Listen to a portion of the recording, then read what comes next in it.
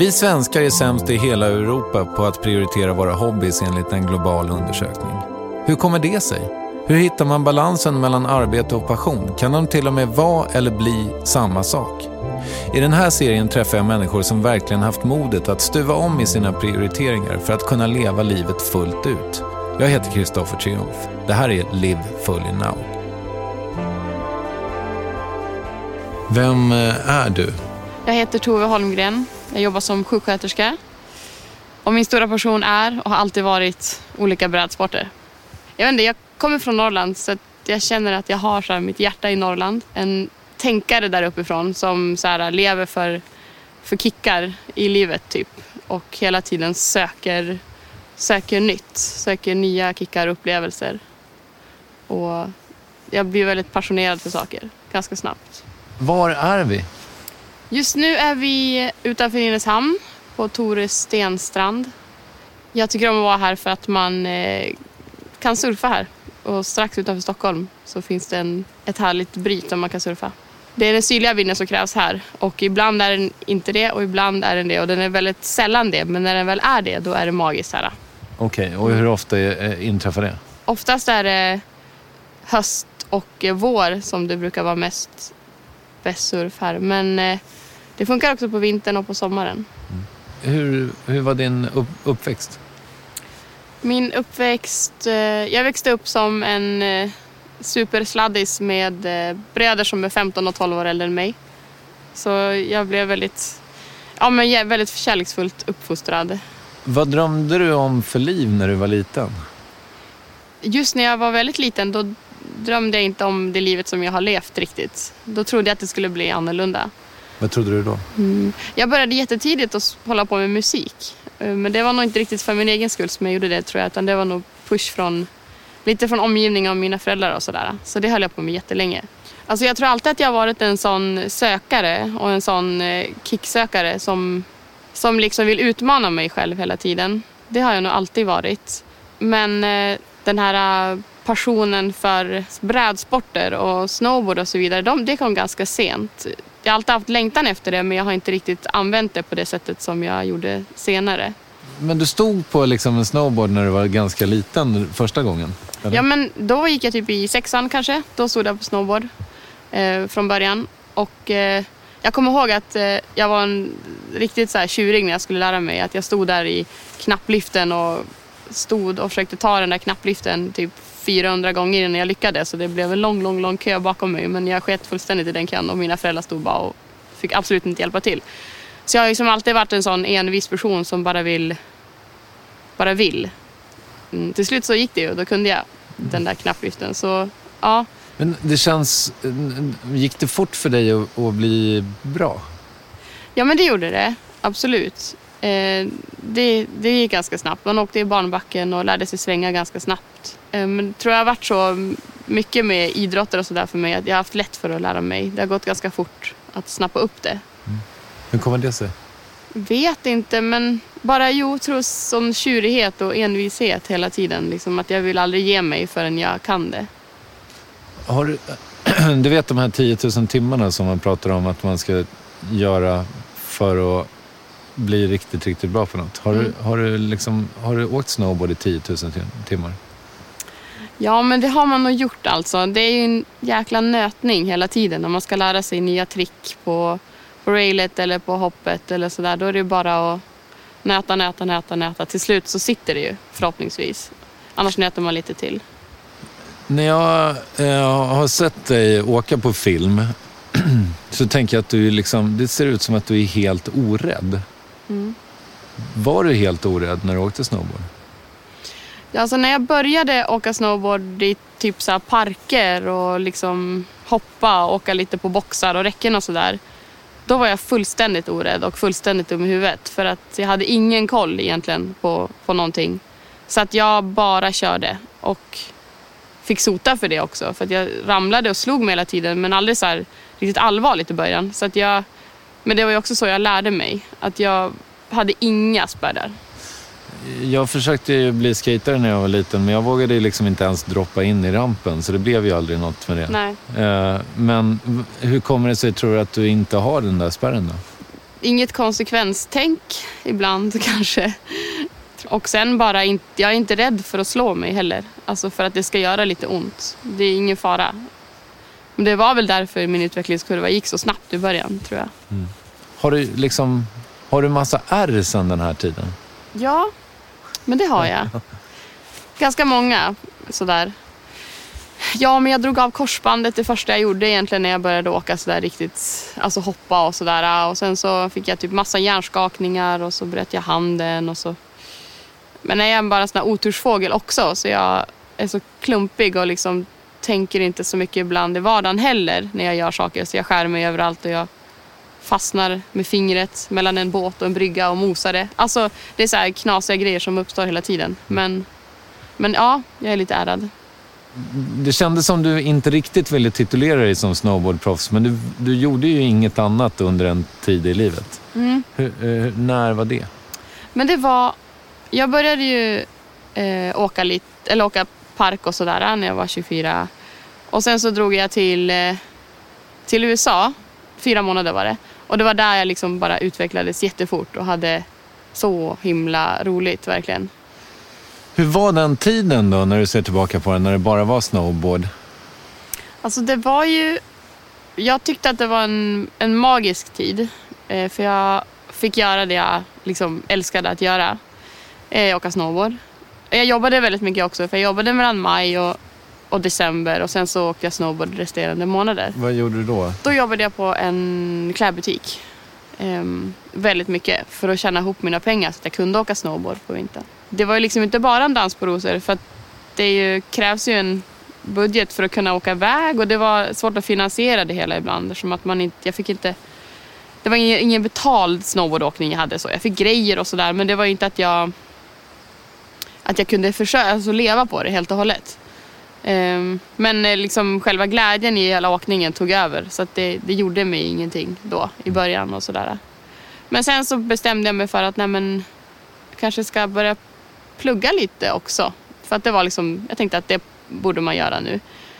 Och så då tänkte jag att eftersom att jag hade skadat mig en del, korsbandet och mycket hjärnskakningar och en bruten arm och så vidare, så väcktes intresset lite grann för just liksom skador och kroppen och hela den biten.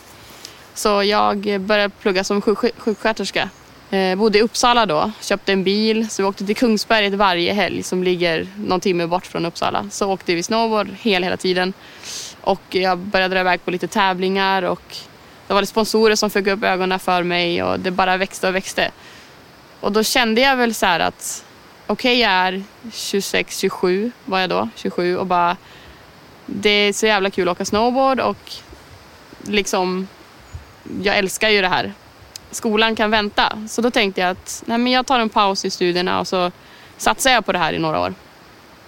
Helhjärtat, så att jag kan fokusera på en sak. För det var så mycket halvfokus på skolan och halvfokus på snowboarden. Så det blev aldrig någon ordning på det där. Så att jag tänkte att det är bättre att göra det här nu än sen. För skolan kan jag plugga när som helst. Det är ju väldigt häftigt att du kunde bli liksom, typ bäst i Sverige. Eller du var ju bäst i Sverige på snowboard. Mm. Och du säger att du började, alltså att du började så sent så att säga. Ja, men det är väl lite ovanligt kanske. Men som sagt, snowboard har åkt länge, men just det där att ta det till nästa nivå började med väldigt sent. Och det kanske, det är väldigt ovanligt. Men jag tänkte att bättre sent än aldrig liksom. När kände du att du inte orkade längre då? Alltså, jag höll ju på i kanske, 5 år väldigt, väldigt mycket. Och filmade till olika streetfilmer och tävlade några tävlingar, och det gick jättebra. Men sen hade jag några sådana här skadeår.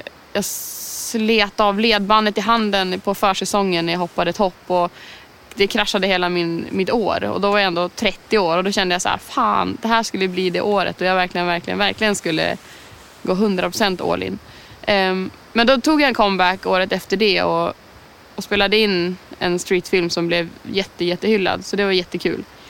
Men sen var det något år efter det där som jag kände att nej, men nu kanske jag ska göra något annat. Det var inte det att jag var less på snowboard eller tyckte det var tråkigt, utan mer bara att jag kände mig lite klar med just den delen. Jag hade uppnått mycket av det jag ville göra inom snowboardåkningen. Så då kände jag att det kanske är dags att börja ta upp studierna igen. Men du, kändes det lite grann som att när du då gick tillbaka och faktiskt gjorde färdigt dina studier, kändes det som att vann vuxen-Tove över dröm-Tove på något sätt?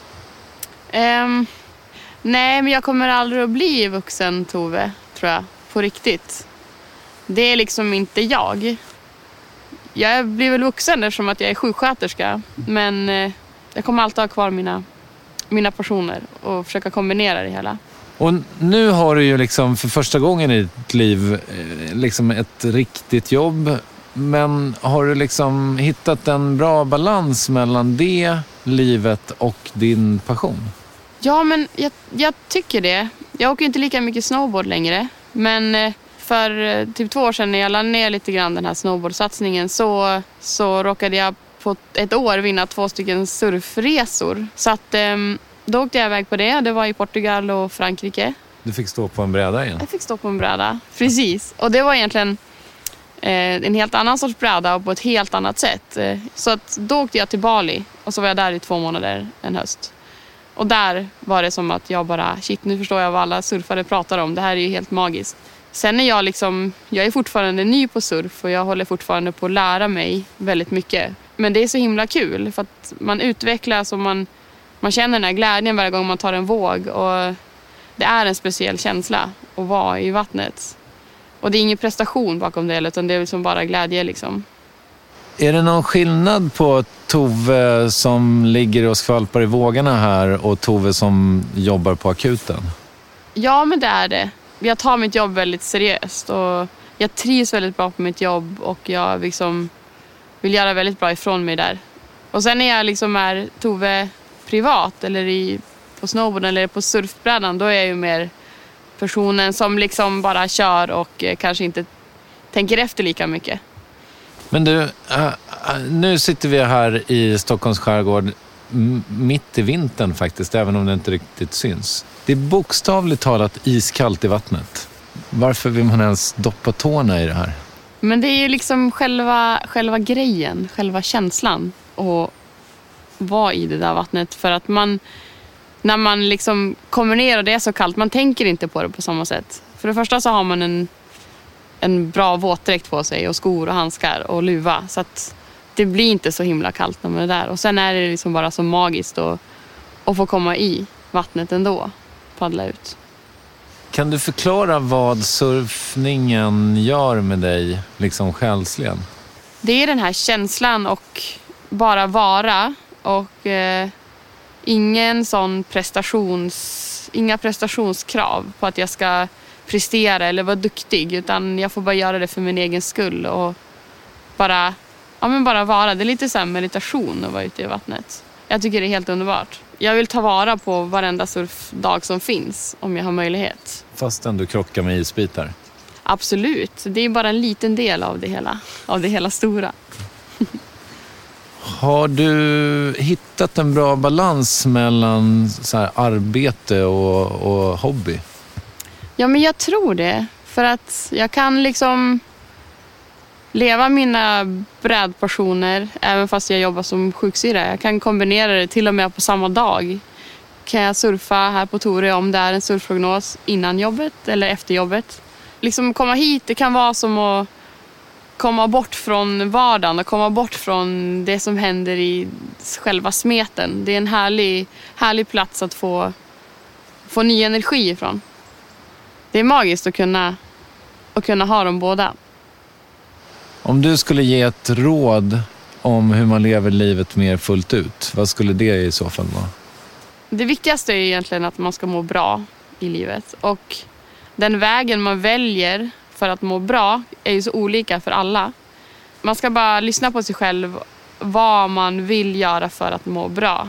Och strunta i alla liksom normer man ska följa eller vad alla andra tycker och tänker. Utan liksom, så att man känner att man kan leva sina passioner och kanske kombinera det med sitt yrke och må bra i det hela. Det här är Kristoffer Triumf och du har precis hört mig prata med Tove Holmgren om hur man hittar eller hittar tillbaka till det där man älskar att göra. Podden görs i samarbete med Volvo Car Sverige och deras sprillans nya V90 Cross Country, The Getaway Car, bilen som hjälper dig att leva ditt liv fullt ut. Missa inte att du kan bygga din helt egen V90 Cross Country i appen Bygg din Volvo. Tusen tack för att du lyssnade. Vi hörs. Hej då!